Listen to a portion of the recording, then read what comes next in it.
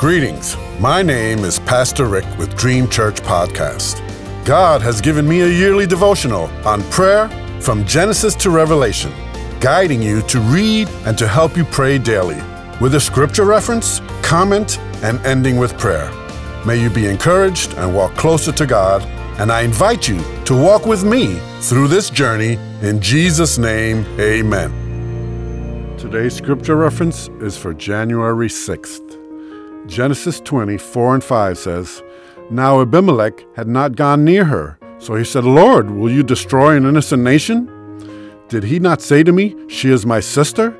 And didn't she also say, He is my brother? I have done this with a clear conscience and clean hands. Comment for today. God came to Abimelech, king of Gerar, in a dream and told him that he was as good as dead for taking Sarah away from Abraham. This happened because Abraham was afraid and lied, saying Sarah, his wife, was really his sister.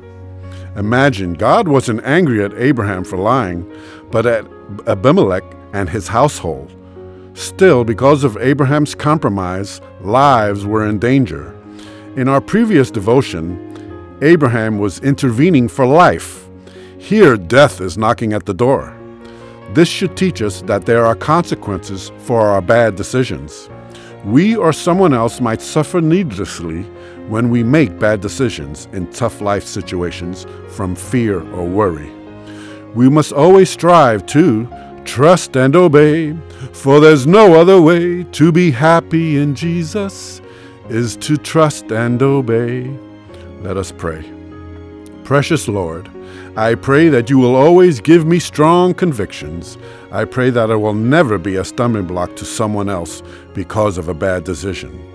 Help me to be aware of all situations and to pray continually about all circumstances.